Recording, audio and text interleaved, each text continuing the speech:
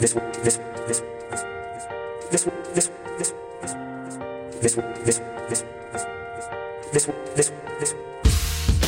the architect's model, building the cardboard plaster of Paris.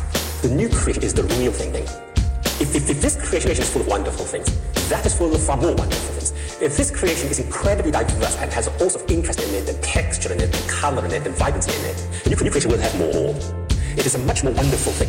And the Bible talks about it as having cities and countrysides, and animals and food and drinks and party. And that's just to give us a good This